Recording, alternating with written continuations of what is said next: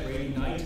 I'm impressed at how many of you turned up despite the obstacles created by nature. I'd also like to welcome our web viewers. We have, I don't know how many with us, but I'm sure people from all over the globe tuning in for this. So we're very happy also to have this global audience.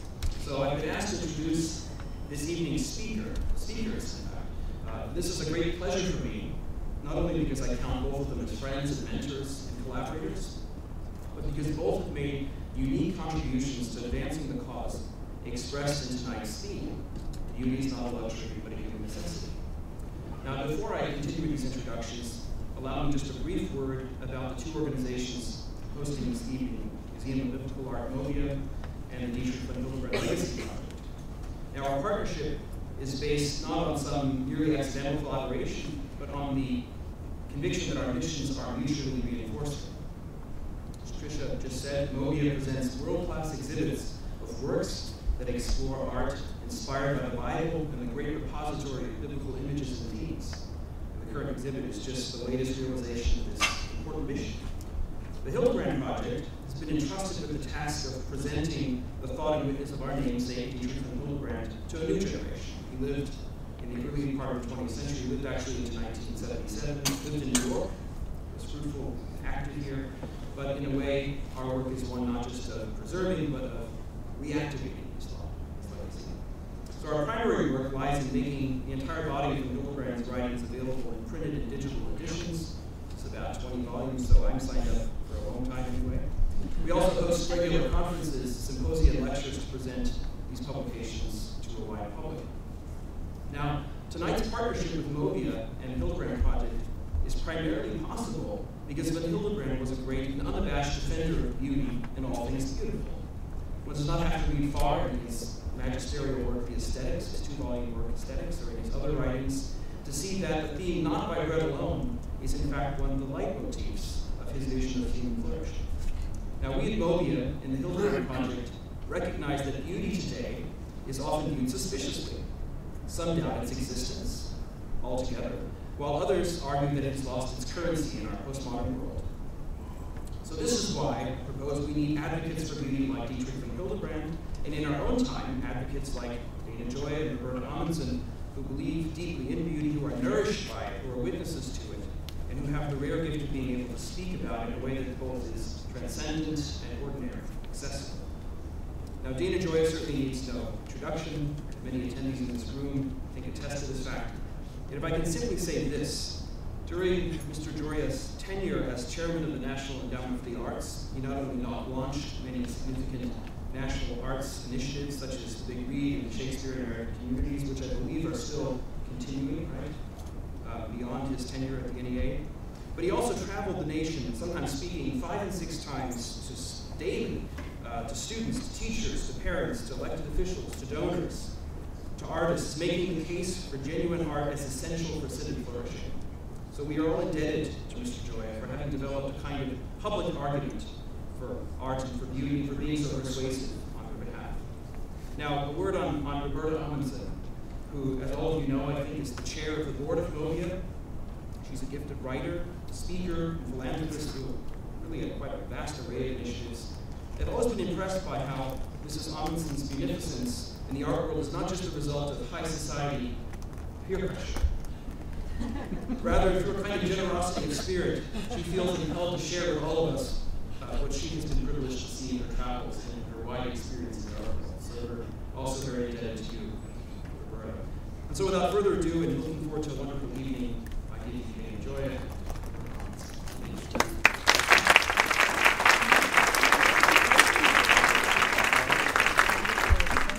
Thanks, and I was a little worried there for a while, but it came out pretty much okay. I first met Dana Gioia listening to an interview on Marsdale Audio in 2001. And at the time, my husband, Howard, and I sponsored a series in our home. It was a salon for people working in the film and music industries in Los Angeles. So I called Dana up on the phone. I remember I was in Arizona at the time, and because I was looking for speakers for our salon, and having heard Dana, I thought he'd be good, which was wise of me or discerning. Anyway, we talked for 2 hours about the state of the arts and the role of beauty, and that was when Dana had a little more time. I didn't even charge you. Yeah, I know. I was going to say, you had more time too. So tonight we've come full circle.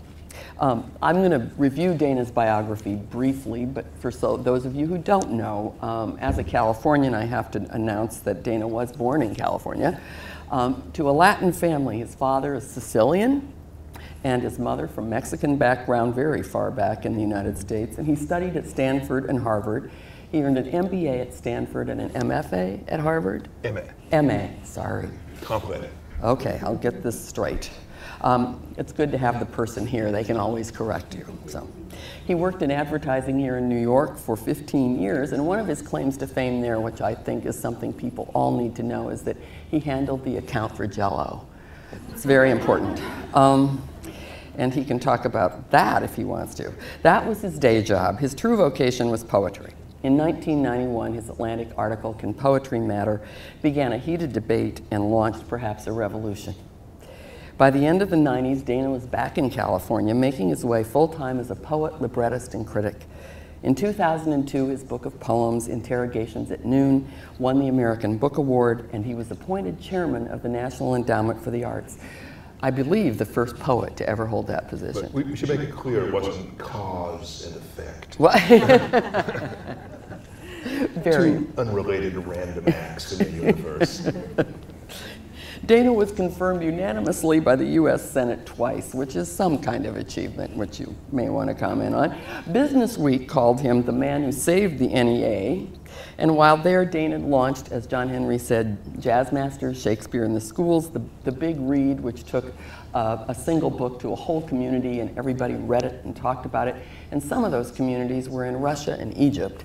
And most surprising of all, he started Poetry Out Loud. And the latter brought back that most disdained of all educational practices, memorization. In this case, memorizing and reciting poems in competition. The program is now nationwide, with the 50 state winners competing annually in our nation's capital, and that continues to go on. At the NEA, Dana also shepherded 2 studies on the state and nature of reading, Reading at Risk and To Read or Not to Read, and the findings were not encouraging. Dana left the NEA in 2009 to start the Arts and Culture program at the Aspen Institute, and last fall, for those of us who live in California, hooray, he returned to California, where he's the Judge Whitney Professor of Poetry and Public Culture. Don't you love it? So welcome, Dana. Thank you.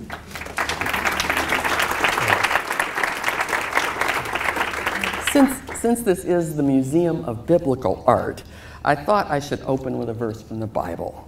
Psalm 96:9. Oh, worship the Lord in the beauty of holiness. Let the whole earth stand in awe of him. Because this is an art museum, we'll leave worship, God, holiness, and awe to others, and focus on what sounds like an aesthetic consideration, beauty. Recently, walking by my local Ace Hardware store in Corona Del Mar, I saw an ad spread across the window that said, "The Longing for Beauty." And it was selling paint and other things and wallpaper to fix up your house. Okay? But meanwhile, in the art world for the last 20 years or better, even saying the word beauty has been verboten. So Dana, help us. What is beauty, this contested notion? Well, let's just, lick our finger and put it in the air and just sense where the culture is on beauty. And almost anybody who's been involved in a graduate program over the last quarter century knows that beauty is a loaded word.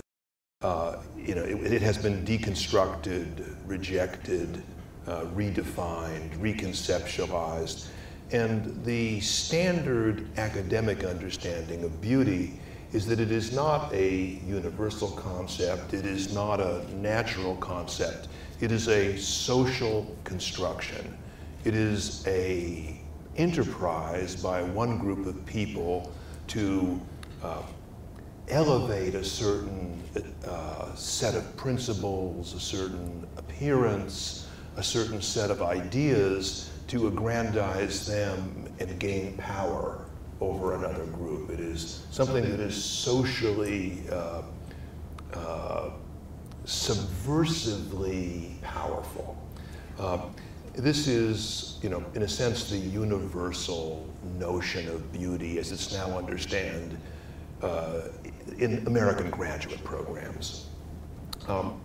This strikes me as something which is not only a departure from tradition, I think anybody would agree on that, but it strikes me as a misunderstanding of both what beauty is and any sense of empirical reality in terms of how people across the world in different cultures respond to a set of things which has traditionally been called beautiful. I would define beauty as a process, and I'd say that this process has at least 4 steps. I would imagine, is there anybody in this room who is not busy? Who didn't have to sort of rush to get here, fighting traffic, pedestrians, the weather, God knows what else. And there's a kind of simply effort to exist.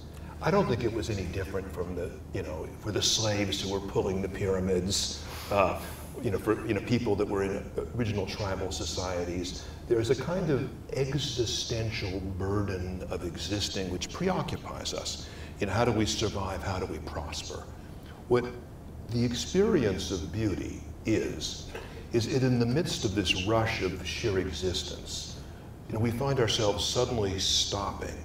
Something arrests our intelligence and we linger for a moment to see it. Those of you who know Goethe's Faust, does anybody remember what is the one thing that Faust cannot say without, in a sense, violating his agreement with Mephistopheles? It's "Verweile doch, du bist so schön," which I think you translate, linger because you are so beautiful. He can't, in a sense, bask in reality. It's all very Germanic. An Italian would have never put that into a contract with the devil. But there's this notion of suddenly stopping, being arrested by some phenomenon. It can be a person's face, it can be a flower, a waterfall, a rainbow, a statue, a poem. The second part is that one feels intuitively, it's not a matter of intellection, that one feels pleasure in this lingering, in this arrestment of one's attention. And one wants to linger to how would you say it? Lengthen this pleasure.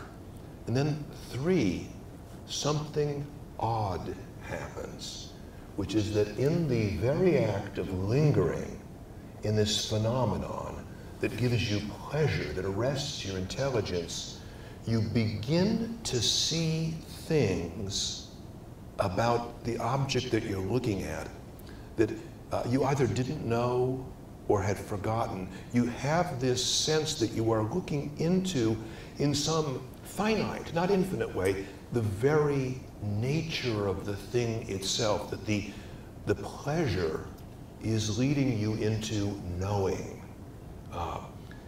And then the 4th aspect of beauty is that it's over.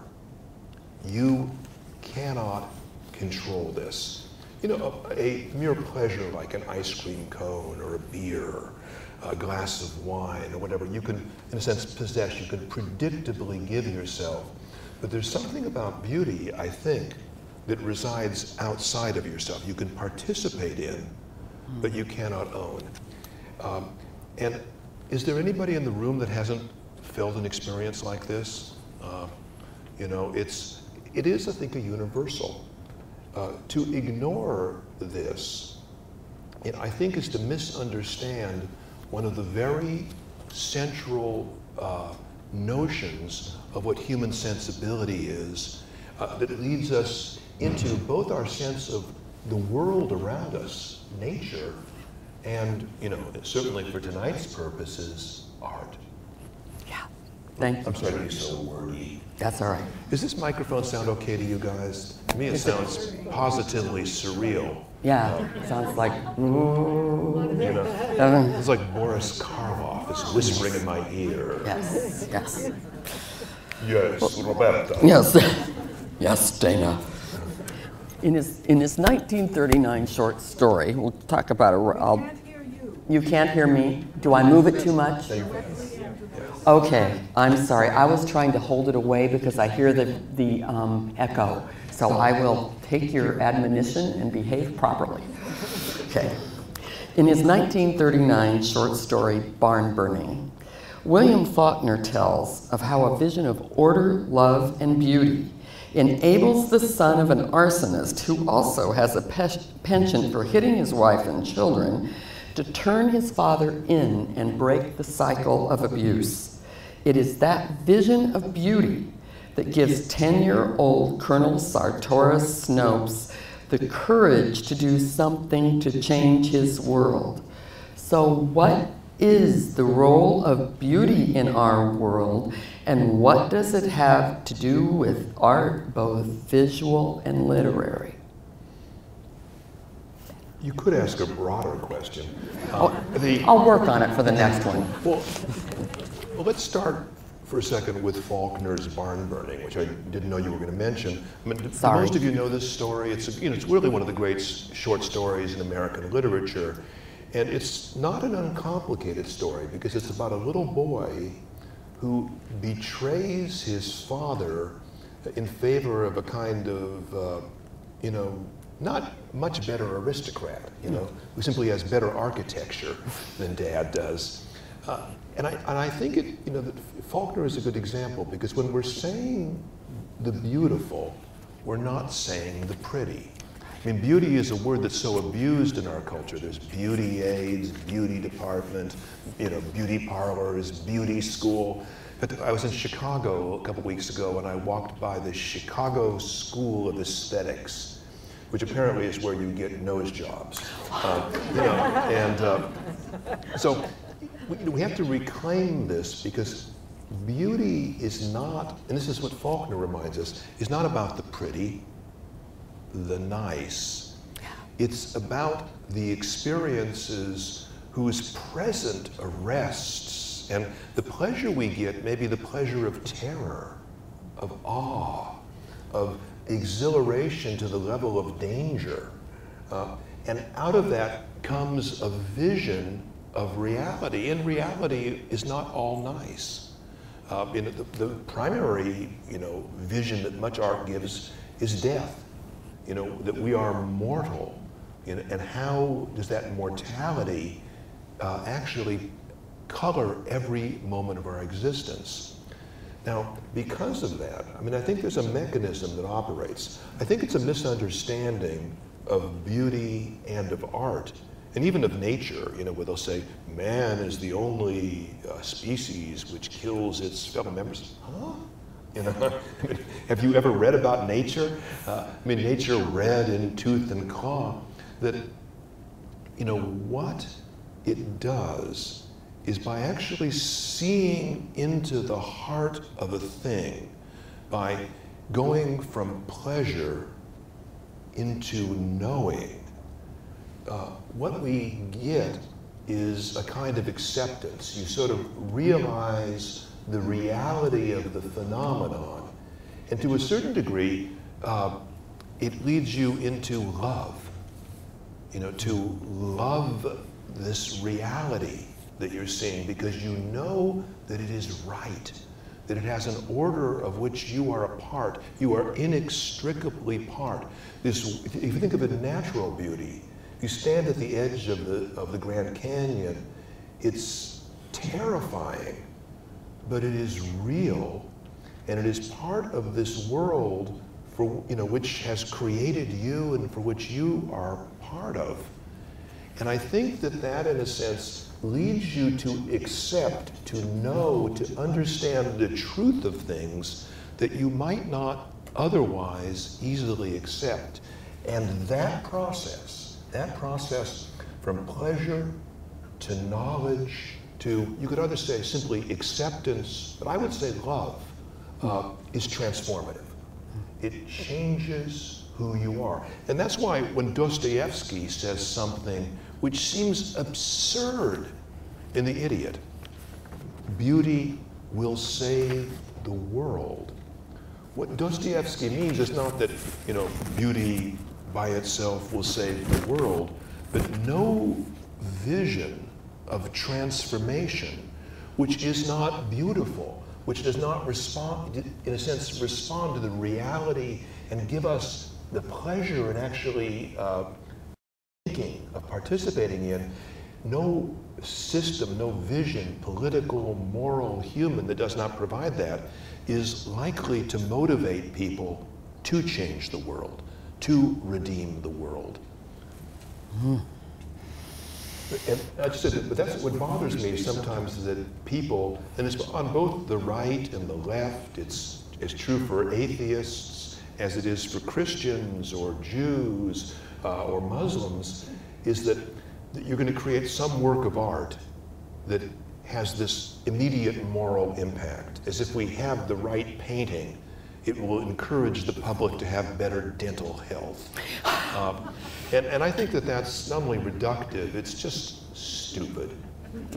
But there's a lot of this stupidity that is institutionalized now in our museums, our universities, and our culture. It kind of leads into my next question, Dana, because which was good of you, since you don't know what it is. Your latest book is Pity the Beautiful, and the title, to me, the title poem, it seems to be ironic in some sense. And so I wondered if you could talk about how beauty has been distorted, and maybe you want to share the poem with the group as well. Well, I'd be happy to recite the poem, although, I guess I should maybe answer the question first so we don't forget it. If you think of this, how is beauty conventionally used in our society? And we live in a society right now where almost every inch of our social existence has been commercialized. You cannot get away from people selling you things. It permeates the schools, the media. You can't wait for your luggage at the airport, without it. You can't ride in a New York cab, without these things coming on. They're so afraid that you won't buy enough. And so in this materialistic, driven culture, beauty is understood as to be something that we can apply externally, that gives us a decorous external appearance. Beauty aids, beauty school, the Chicago School of Aesthetics. And this is, I think, in a weirdly mistaken way, what so much art theory has critiqued. But what beauty really is a way of seeing into the heart of the thing. And I still think the best explanation of beauty that I've ever heard is from Thomas Aquinas. Now, those of you who have never read Thomas Aquinas, whom I assume is the vast majority of this audience, unless, like a few of us here went through 12 years of Catholic school, you will know it from the end of James Joyce's Portrait of an Artist as a Young Man. In fact, the climax of that very great novel are two of the characters having a kind of mock debate about this. But what Aquinas says is that beauty has 3 stages. I had 4, I guess he's more economical.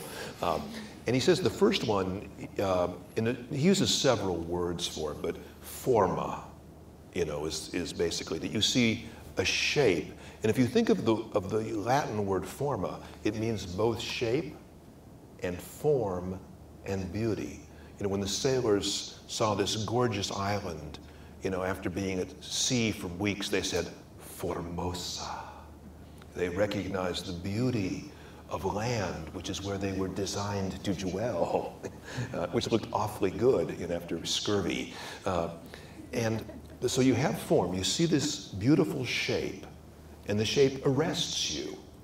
As you study the shape, you begin to see that every detail of that shape has some correspondence to the whole. The parts have an integrative relationship to the whole. Let's just take something in nature. Let's take a tree. You see, I live in California in the hill country. You'll see an astonishingly beautiful oak on a hillside. You'll see the whole shape. And as you study it, you notice all of the branches, form this, this strange kind of non-symmetrical but gorgeous sort of design. The closer you get, every leaf, every twig, the lichens and the moss growing on it are all part of a whole. And you keep going back and forth and back and forth, and you create this kind of dialectic of perception. And you start, in a sense, to see what a tree really is, which is not simply a plant, a vegetable, but it is a plant which, in a sense, takes the shape of the wind, of the sun, of the earth, of the weather. It tells you something almost unknowably profound about the very spot on which you're standing. So you've got forma, you've got this relationship of the parts to the whole, which Aquinas calls consonantia. Elsewhere he calls it harmonia. Both of them, you notice, are musical metaphors. And then comes the interesting thing where he says you experience claritas, which is not clarity, but is a shining forth. It's an epiphany. And in a sense where suddenly, and this is Jacques Maritain's formulation of Aquinas, the secrets of existence radiate onto the intelligence. The secrets of existence radiate onto the intelligence. And we live in this world of almost infinite complexity, of mystery. And what beauty does is bring us into the secrets of our own being, of our own destiny, of our own world. And so, that is what, in a sense, how I would typify it in that way. Now, my poem is about something else. It's about, and I think, most of us can feel that we envy the beautiful, but their beauty is actually a kind of hard fate. This is a poem I wrote to be as transparent as a Renaissance lyric. I'll say one other thing about it. I wanted to work a poem that had the slang words of my dad's generation, my generation, and my kid's generation all rolled into one. You're not supposed to use slang in a poem but I love it because if you get at the actual metaphors hidden in the slang, they're illuminating.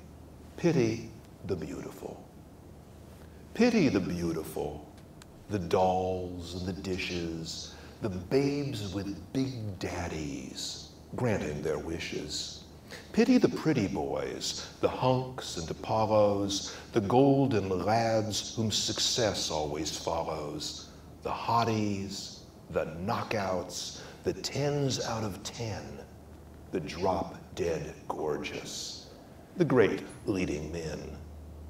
Pity the faded, the bloated, the blousy, the paunchy Adonis whose luck's turned lousy. Pity the gods, no longer divine. Pity the night, the stars lose their shine.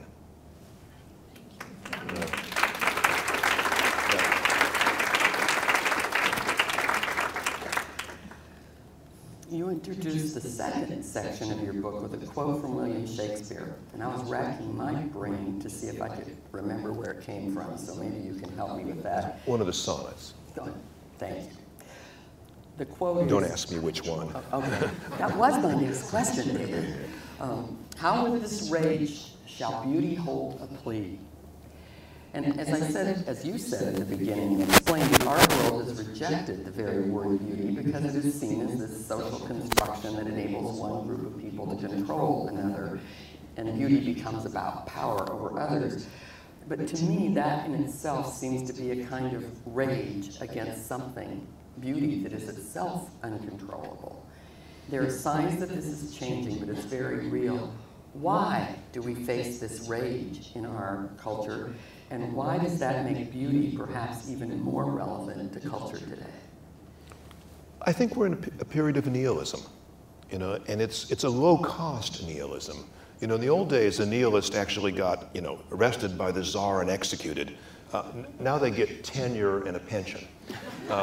You know, and it's a kind of, you know, I think it's an expression of the powerlessness that most people feel in society. You know, that since they can't control things, can we tear something down? And that gives us some small sense of power. But it seems to me that, you know, that it is something that is misplaced, you know, because, you know, beauty, I think, is actually liberating, you know, because, you know, if you believe, see, let me say one other thing, is that once you remove beauty as a concept, philosophically, from aesthetics, it is almost a sure thing that very soon after you will remove truth. And indeed, that's what happened with postmodernism, you know, that the law of gravity is a social construction, you know, which has been imposed by certain people on other people. And you have this whole decay of a sense of not being able to know things. There's no universals. The interesting thing is that for the last 20 or 25 years, there's been an extraordinary amount of hard scientific research into what we would think is beauty. I mean, it really starts with the structure of flowers, the behaviors of insects, the songs of birds, the mating habits of animals that are associated with appearance, the differences in universals of different concepts of human beauty, of natural beauty across cultures, of mathematical similarities between things that people find beautiful in music, in art, in humans, in natural phenomenon. And the astonishing thing is that the research is almost all reinforcing that there are a huge number of universals, and that actually these things are quite, it's something that we share in our humanity. And people can almost always perceive and appreciate that which is beautiful in other cultures. Our art museums are full of that. You know, we see those things and we respond to them, you know, with our humanity. You know, so, you know, I think that what has happened is we have taken beauty out of our society, as we've taken it out of our public places. We've taken art out of education, we've taken it out of our media, and we have replaced it with, I think, a kind of utilitarian materialism. You know, we have seen in our culture atrophy.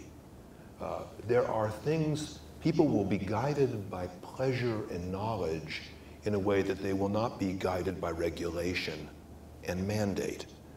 I think the failure of American education, you know, is that we are taking all of our children.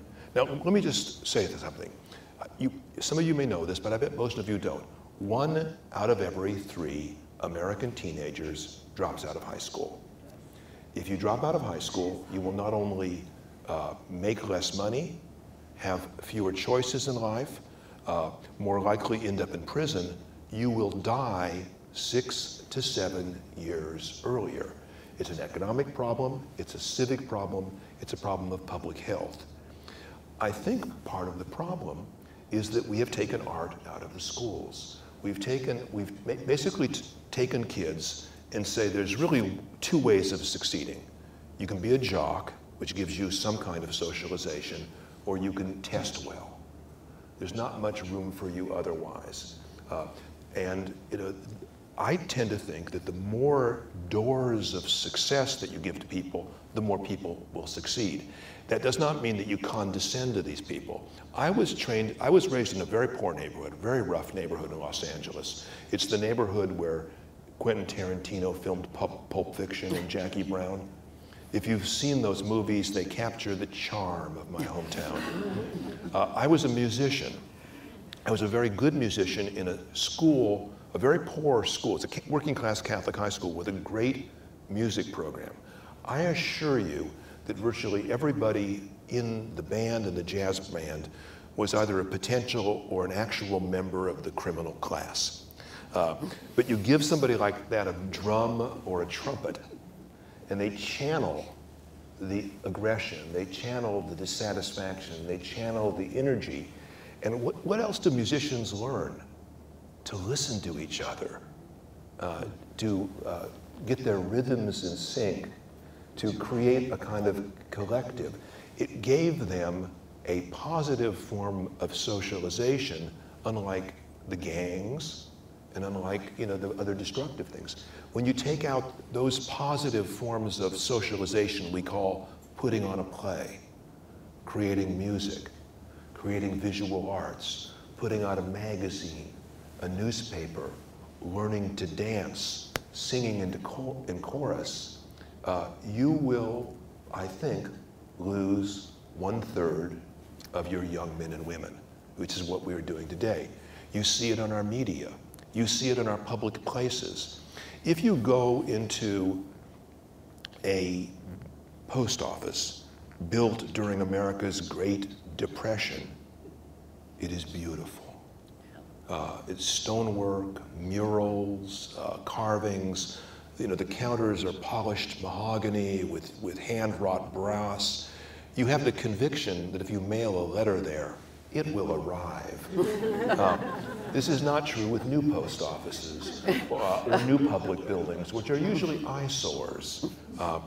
And the whole notion, and if you think about this, that we take what is best in our society and we make it the commonwealth, the public sector, and that beauty and art, rather than functionality and economy, are important to that.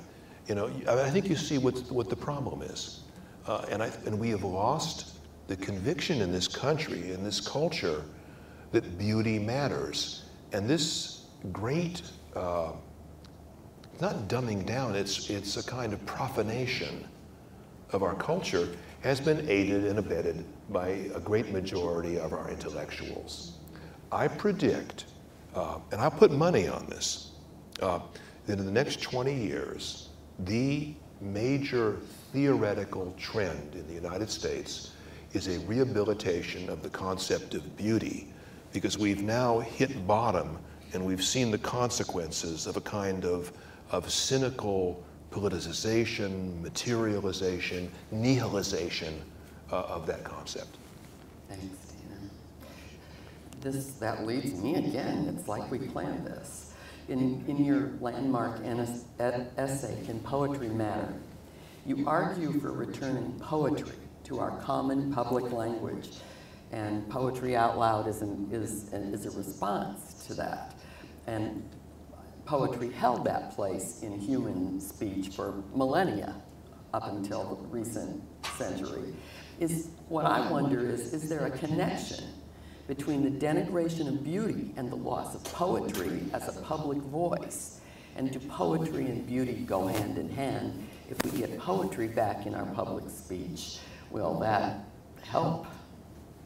It won't hurt. Yeah. I mean, if you think of the human arts, if you go back to the very beginnings of humanity, almost nothing that we have except our bodies, maybe some rocks, some spears, some very primitive technology. The arts were essentially things you made with your body. And at the center of all of these arts was something that was dance, music, and poetry as one act. Now, interestingly, it never goes away. I mean, this is American Idol and Dancing with the Stars nowadays. But it's essentially where you create a ritual space of some sort, and you perform, in a sense, the songs, the dances, the words, which tell the stories which matter.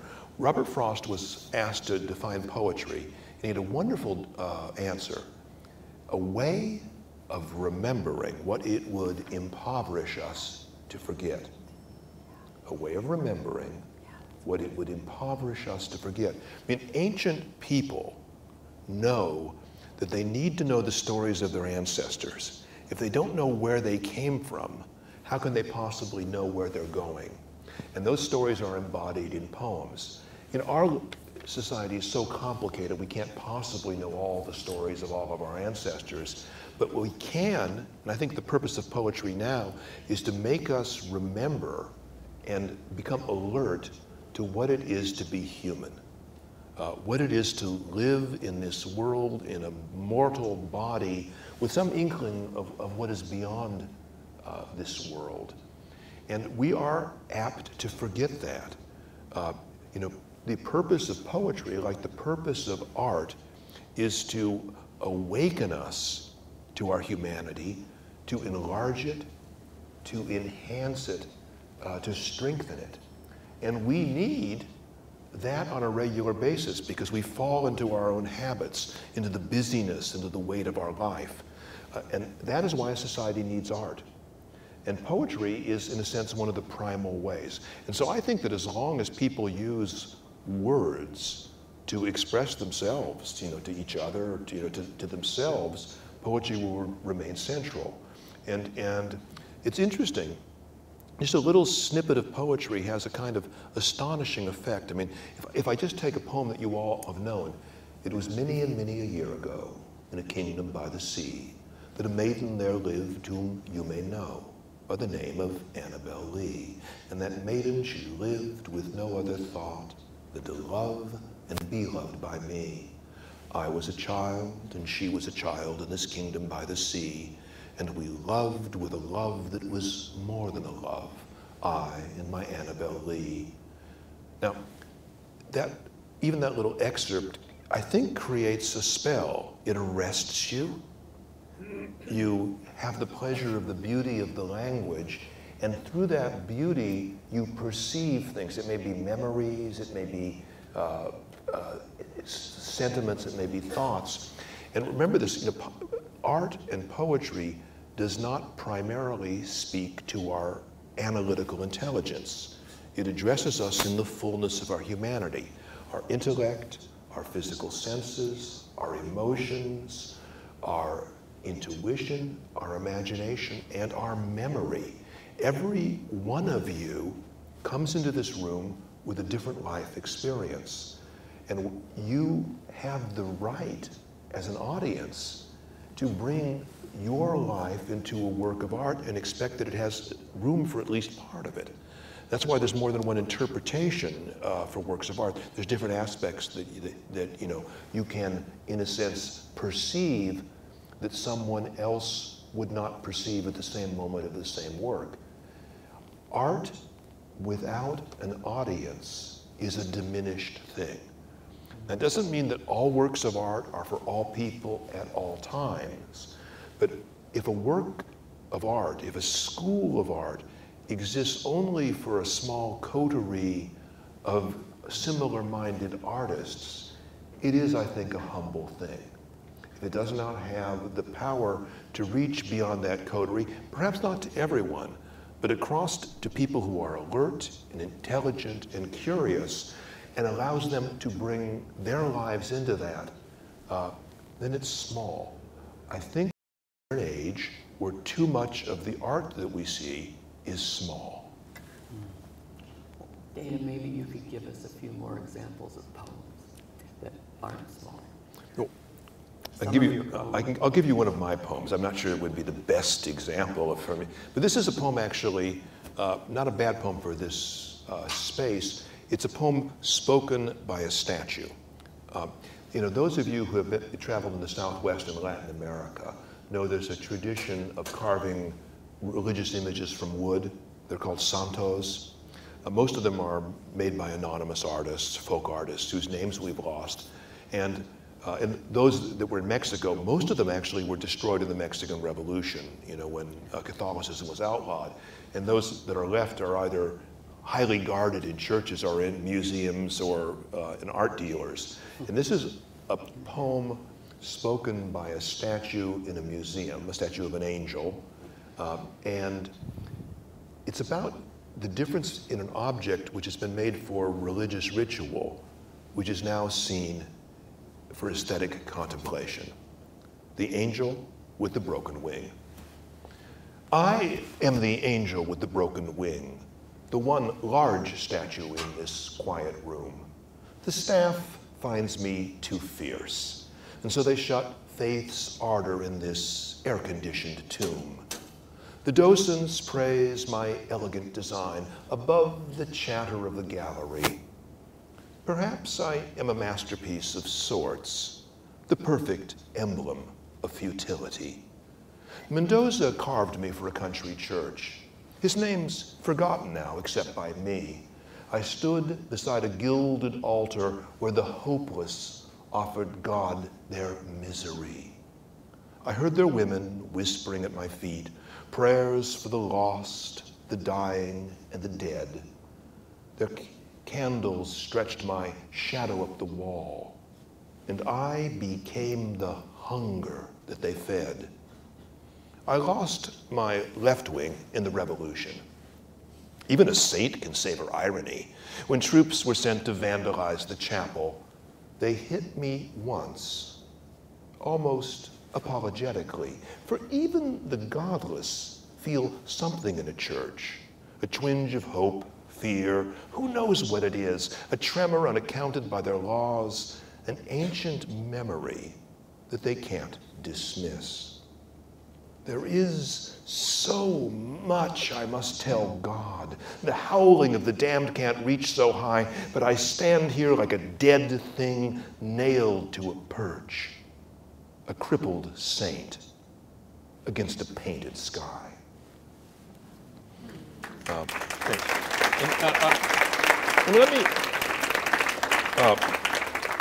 And now let me give you a little something of my own by Shakespeare.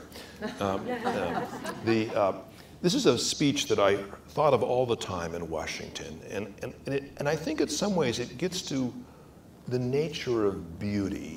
It's from As You Like It. I'm sure you all know this little speech. It's by one of the dullest named characters in Shakespeare, Duke Senior.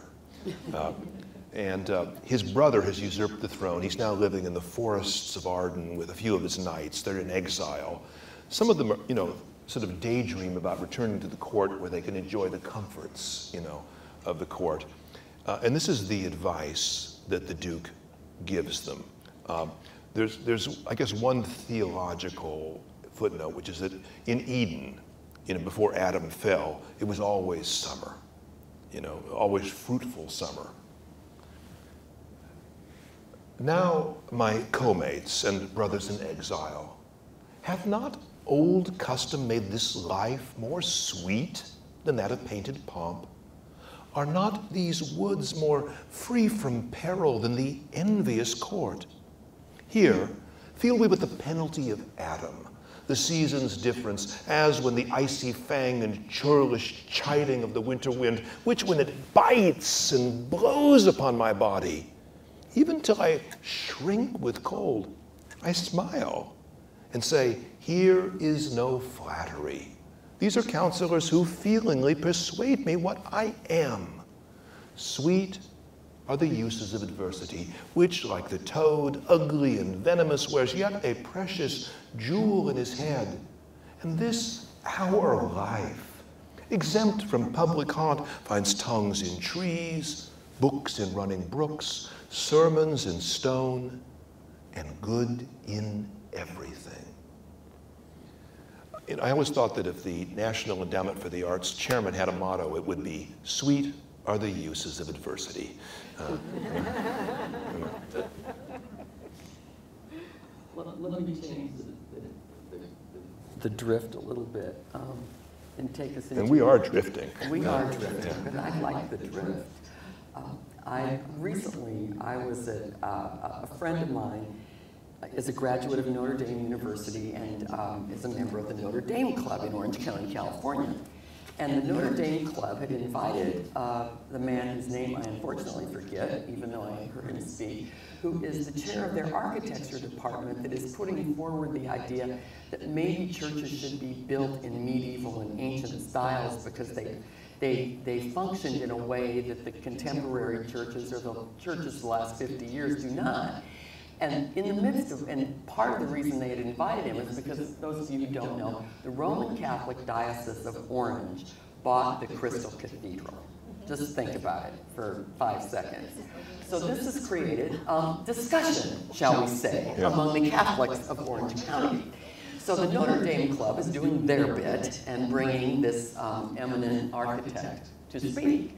So he talks and shows pictures of his basically pilgrim-style churches. The medieval pilgrim churches is what he's rebuilding. And so then there becomes something that made me wish I was still a religion reporter, because it was the hottest argument I'd been in since I went to a Baptist business meeting in my youth, you know. Only the Baptists can have business meetings that last till 2 a.m. with people screaming at each other about the love. No, Irish Catholics can too. Oh, they can too. Yeah. We've got nothing on you. Anyway, so here they are, and the heated discussion is the 30-somethings arguing with the 60 and 70-somethings. The 30-somethings love this medieval architecture. They want it. Their life is a pilgrimage. They like walking to the altar, to the Eucharist, to Jesus, because they see their life as a journey to heaven, and they go through things to get there, and they like this.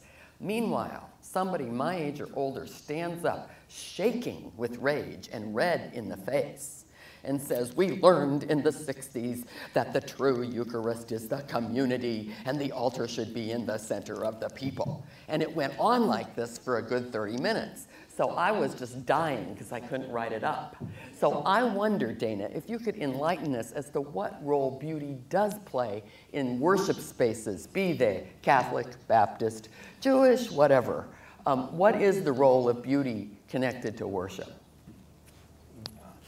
The most beautiful building in Israel was the Temple of Solomon.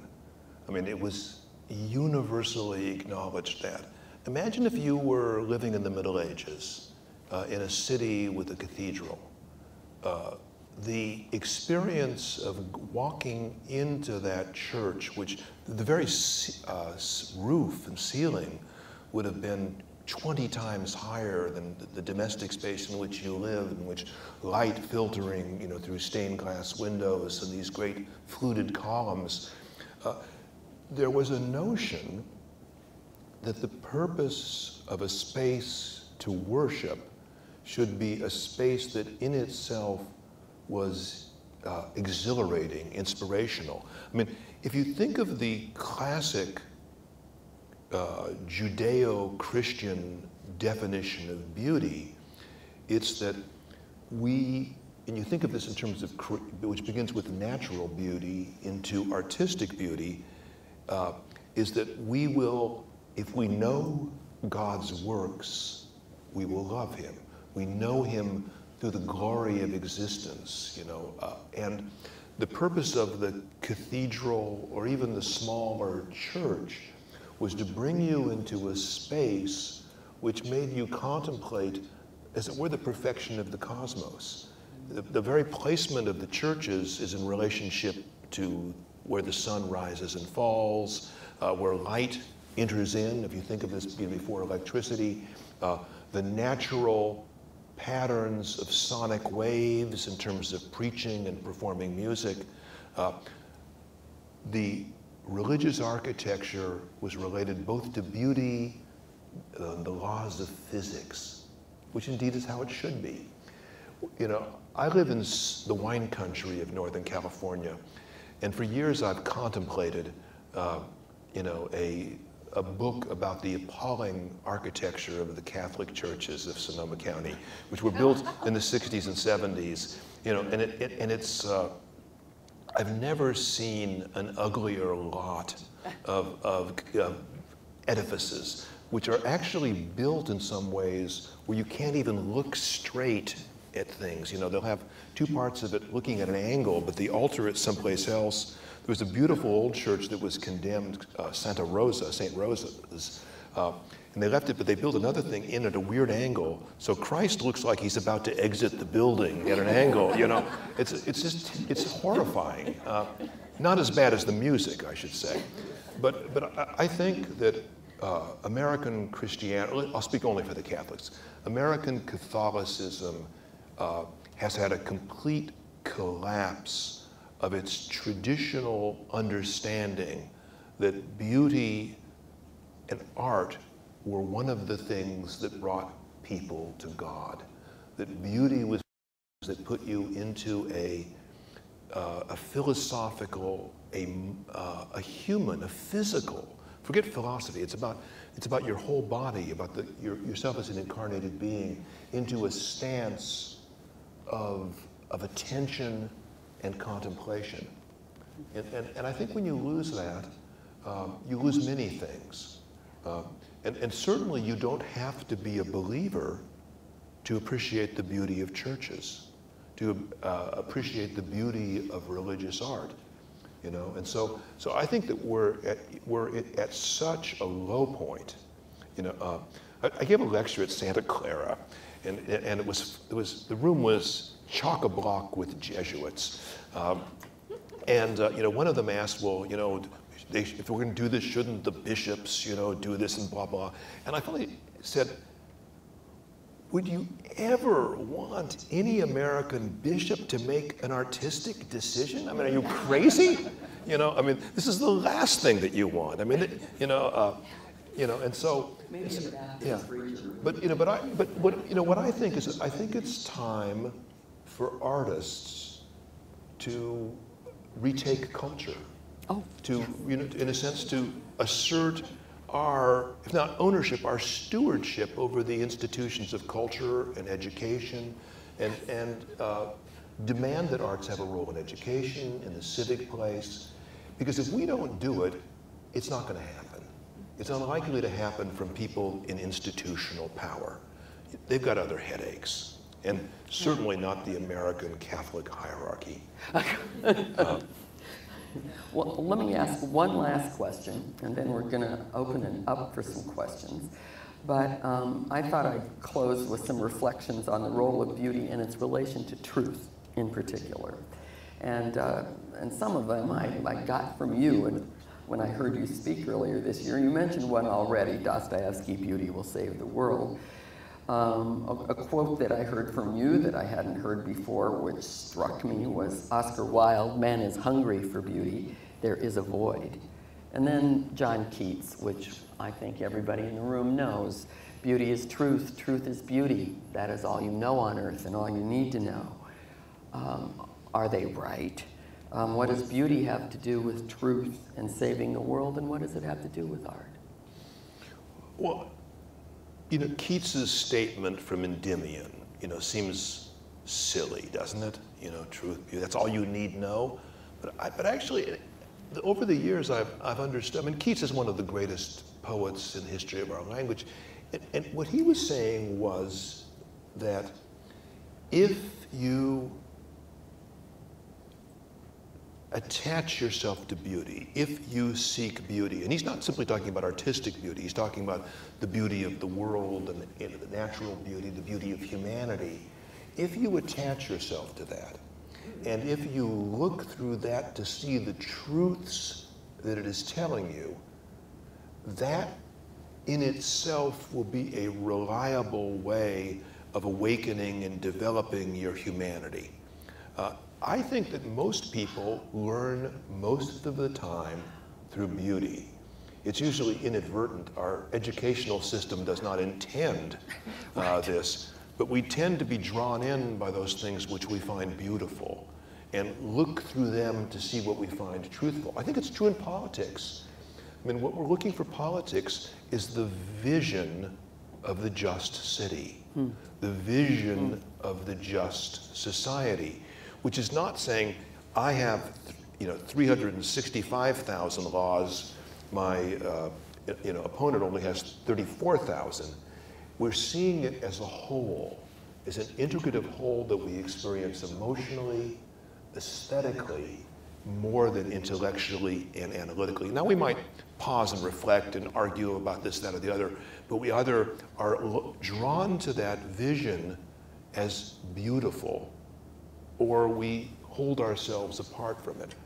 So, you know, unlike most intellectuals, I do not believe that everyone who lived in the history of the world before me was stupid. You know, I think that people have, with great difficulty, with great sacrifice, with great effort, have discerned things about our existence, about the world, about society, and that if we're smart, you know, we listen to them. Now, obviously, we always have to remake these things in ways for us. If we're lucky, we can add things onto it. But you know, the truths that have been embodied, I think, in great literature are astonishing. There's very little that you need to know about people that you can't find in Shakespeare. And in fact, having spent 8 years in Washington, D.C., I assure you it is absolutely Shakespearean. You know, there are rises, falls, destructions, court intrigues. I mean, you know, the only thing is that the language isn't as good. So anyway, that, you know, on that typical cynical and reductive remark, I'll probably end my formal things. Let's see if we have some questions. I think well, before that, Dana, I think you should share with us a couple more poems. I think that would be a popular thing, and then we'll have some questions. I'll do one more poem. Okay. You know, this is a poem, and it comes to me because I borrowed the title from Shakespeare, who said, "The lunatic, the lover, and the poet are of imagination all compact," by which he meant that all three of them are crazy. But the weird thing, Shakespeare goes on to add, is that these crazy people, these crazy lovers, these poets, in their mania, see things about the world that sane people, average people miss. Yeah. Now, this poem is about two things. The first is that we lead our lives by the stories we tell about our lives. I met a number of people today at the reception, and they would tell me a story about themselves. And it wasn't even sometimes what this content of the story, the whole order of the story, where they chose to begin, where they chose to go, who they chose to acknowledge, told me all kinds of things about themselves that, you know, they might not have been consciously revealing. And each of us, as our life changes, has to revise the story of ourselves. You know, part of being healthy is to be a writer, to constantly update your story, to include new people, to deal with new events, to deal with problems you're facing, et cetera, et cetera. And that is why everyone needs to study literature. Because unless, from an early age, you learn the multiplicity of stories, the variety of characters, how when you run into problems, there are rescues and reversals and plot twists, you will be in trouble because you will not be able to deal with the constant challenges of your life. I've known a number of people who have killed themselves. All of them were people who felt they were trapped in a narrative they could not change. The second thing that this poem is about, it's a love poem, is that I think love, and especially marriage, is mostly conversation. You know when you're in love with somebody because something that's happened to you is not real until you tell the other person about it, until you've wrapped your story back around theirs. You know, and this kind of infinite palaver is the surest sign of love. Lust is easy. Love is relatively rare and elevated. This is a double sonnet. It's in a form I've invented myself, 7, 7, 7, and 7. And with each stanza, I change the mood and the language. The lunatic, the lover, and the poet. The tales we tell are either false or true, but neither purpose is the point. We weave the fabric of our own existence out of words, and the right story tells us who we are. Perhaps it is the words that summon us. The tale is often wiser than the teller. There is no naked truth but what we wear. So let me bring this story to our bed. The world, I say, depends upon a spell spoken each night by lovers unaware of their own sorcery. In innocence or agony, The same words must be spoken, or the restless moon will darken in the sky. The night grows still, the winds of dawn expire. And if I'm wrong, it cannot be by much. We know our own existence comes from touch. The new soul summoned into life by lust. And love's shy tongue awakens in such fire, flesh on flesh and midnight whispering, as if the only purpose of desire were to explore its infinite unfolding. And so, my love, we are two lunatics, secretaries to the wordless moon, lying awake together or apart, transcribing every touch or aching absence into our endless, intimate palaver. Body to body, naked to the night, apparelled only in our utterance. I love that part. Actually, I'm going to read. I'm going to read one other poem. It's very short, and it hadn't occurred to me until just this moment that it's about a story. It's about giving something in your life that is impossible to work into your story, and how one gradually does it. Those of you in my audience who know me know that my first died at 4 months of sudden infant death syndrome. I think the grief that goes, basically doesn't need to be described. But something else rather odd happens. Any of you who have lost a child, I'm sure will know this. I've never seen anybody mention it, though, in literature, is that every year when you see somebody about the same age, you begin to see your child there. And the child has a kind of phantom life that you follow. And this is a poem I wrote on what would have been my son's 21st birthday. It's called Majority. Now you'd be 3, I told myself, seeing a child born the same summer as you. Now you'd be 6 or 7 or 10. I watched you grow in foreign bodies, leaping into a pool, all laughter, or frowning over a keyboard, but mostly just standing, taller each time. How splendid your most mundane actions seemed in these joyful proxies. I often held back tears. Now you are 21.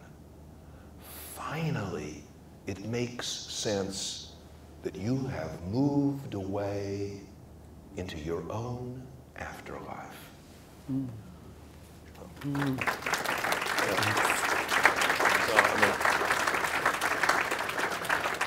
Does anyone have a question?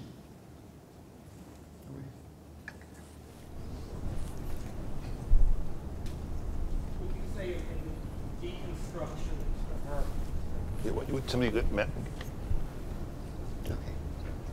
In the deconstruction of one's classicism and culture to the nihilism you described in its own manifestations, both modern and postmodern trends, how much would you say, would you attribute to philosophy, how much to technology, where do you think the raw force versus the consciousness is behind this deconstruction, and how do we address it? Well, I think it's a very complicated question. I mean, one of the things that I think is motivating postmodernism, or motivated postmodernism, which I think is already something that's dying in our culture, was that if you, for the first time, maybe in human existence, because of technology, this is even before the internet, just with recordings and books and reproductions and Xerox machines and libraries and museums, the whole of human culture we could experience simultaneously. There's more data than we could possibly take. I mean, if you think of Beethoven's era, people mostly heard music that was composed probably around the last 10 or 15 years. A few pieces would have come through. And you're basically participating in the art of your time, of your country. You know, now, I remember, you know, my house, my brother who's into jazz and ethnomusicology, you know, he's playing the wedding chants of the Pygmies. My other brother is playing Iron Butterfly. You know, my mother's got the TV on. You know, and this is the postmodern condition. And I don't think, however, the healthy response to that is to capitulate, you know, and simply say that it's all kind of equally meaningless construction by different societies for different reasons. As to, I would step back and say, what does this unparalleled vantage point tell us about what it means to be human? And I think that that's really the necessary work of the next quarter century. And it's already happening. People are so sick of the intellectual culture they've created. There's a general sense that there's a torpor right now. We're in a period of perhaps, you know, high market prices, you know, but low energy. And so I think that I would have almost the opposite response that was the one that's historical, but maybe I just because I have the advantage of being now versus then. I think we need to have yeah, good. This is a very artistic position I'm taking. I'm a child of the Depression, and as such, I lived through it in my 8 years. And as I grew up, in 1918, I was drafted into the military. I became an Army engineer. One of the things I did with the war was my mother was an artist, sister was a model, everything else. I was an artist myself. So I always looked at things that I wanted to do. And you're talking about beauty, yes, I saw it all around me, and I sketched it, and I made it, and I made sculptures, things like that with my hands. And in the military, at the beginning of the day that I turned 19 to 20, I was standing closer than I am to you, looking in the face of the person about to die in the gates of Buchenwald. And I was a liberator of Buchenwald that day. I discovered it. 19, and I moved to 20 years old. And after that was over, and I got out of the military after God, I seen it. And then just this year, I was called up, picked out of the crowd as a liberator, and taken over to Auschwitz and Birkenau, representing myself as a liberator along with 18 other liberators. To the young people, there were 12,000, and they was 12,000, 160,000. And they that same trip, and they all are sitting on their knees talking to me and wanting to hear their version of what I saw in the parents that died. And at the moment they were talking to me, we were standing on piles of ashes, which were the ashes of their relatives that died. And the thing that hit me was that the Nazis that did it were the most beautifully uniformed group. Hitler had his whole country and everybody, 22,000 of these units, operating, killing people, and using it as a beautiful thing. To them it was beauty. And they found it in death. And when I was standing there looking at these bodies, bruised, stacked in cordwood, unbelievable, all nudity in all these camps, and other people were there, and as President Eisenhower, General Eisenhower said, we want everybody in Germany to see. And what he did was, seeing it from my point of view, what was the beauty in this? Where did the beauty come from? Because it couldn't have happened unless people felt beauty in killing them and seeing death in this form. And so, in a sense, all that happened, and it still is, it's happening today in Europe, and it's happening in Africa. At the same days, dictators getting the creators of the beauty in the life of the people that they control. And they control themselves. And in their lives. Yeah, well, that's a very good question. And you know, Could you paraphrase the question? Well, I think what he's saying is that, I'm going to paraphrase it very, somewhat differently. That Germany was a country of great culture and cultivation, and that there is something in the notion of what they did that is not unrelated to art and their pursuit of beautiful. I would say it this way: is that it cannot be coincidental that of the rulers who killed the most people in the 20th century. Hitler was a painter, Stalin was a poet, Mao Zedong was a poet. Mussolini was a novelist. He doesn't really rank though. I mean, he's small potatoes. Pol Pot beat him. But if you look at these things, and they had a notion, and I think you're exactly right, that humanity was a canvas that they were going to edit. It was a poem that they were going to rewrite. Create a picture.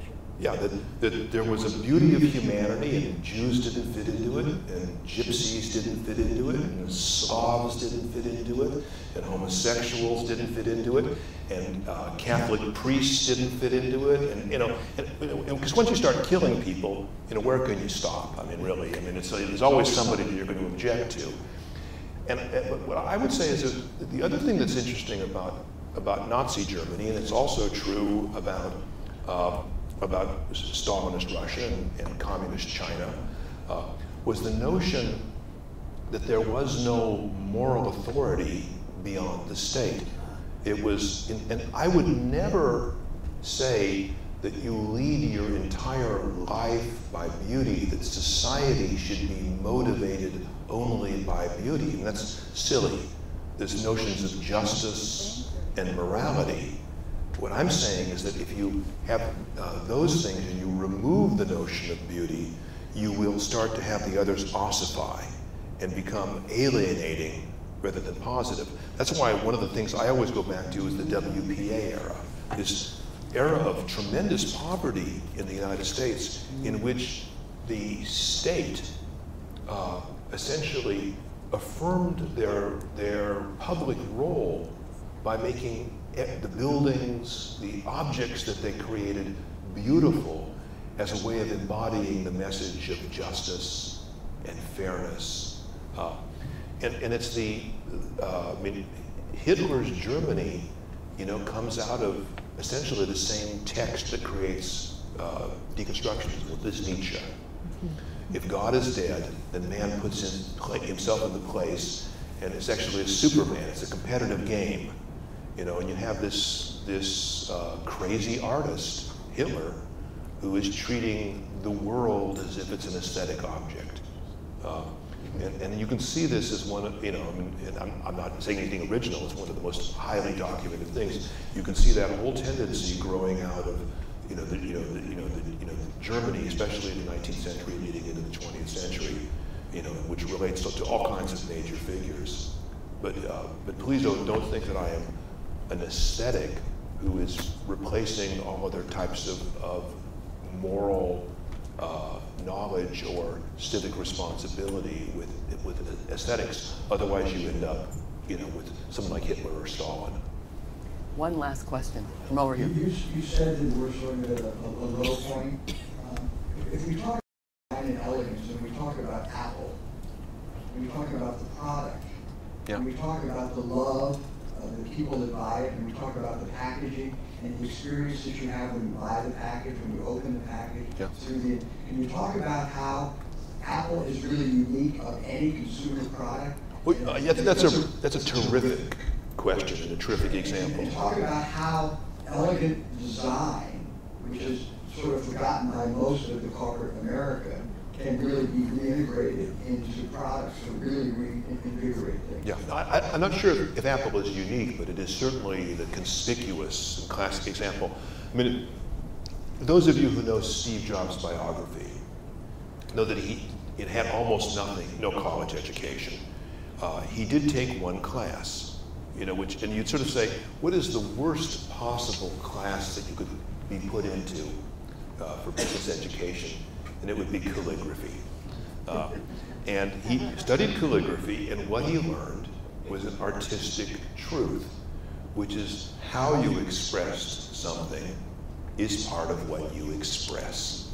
How you write something is part of what you're writing. It's not unrelated to Marshall McLuhan's The Medium is the Message, which is to say that the presence or absence of beauty changes the appeal to this. And Jobs took that, and at a point when everybody else was just worrying about the pixel count that they could determine on this, and say, this is simply the medium that you're buying something is neutral. It's a machine, it's scientific. jobs from the very beginning was beautiful. Now I remember, I've used Apple from the beginning when it was had about 2% of the market. But that 2%, as you know, it was the artists, it was the designers, it was the writers. Because right away they said, yes, we're at home. And gradually, beauty changes the world. And I think that's the story of Apple. He has never forgotten the design of the store, the design of the packaging, the design of the hardware, of the software, of the typography, of the logos, of the advertising. That it is, unless it is beautiful, it is nothing. And simple. Yeah. Well, beauty is usually, you think of beauty being based on nature. Nature is basically, based on the simplest solution to a problem, be it reproduction or condensation.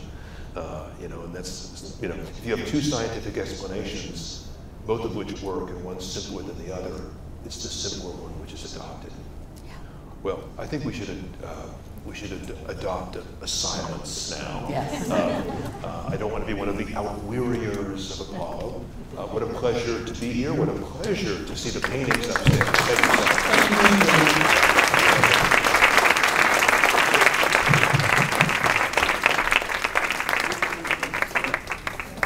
All right, before we end this wonderful evening, the difficult duty has been assigned to me. I think I'm the last person here on the totem pole to make an appeal to all of you to support the work of Movia and the work of the Hildebrand Project. I don't know if I can make this appeal with as much beauty as probably is necessary to convince you all.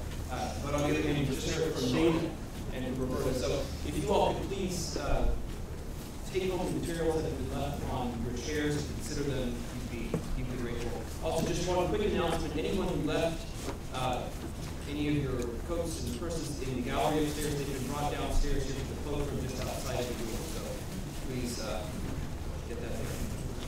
Oh, yes. And the final thing there is that Dana Joy is happy to sign books. We have books on sale. The newest copy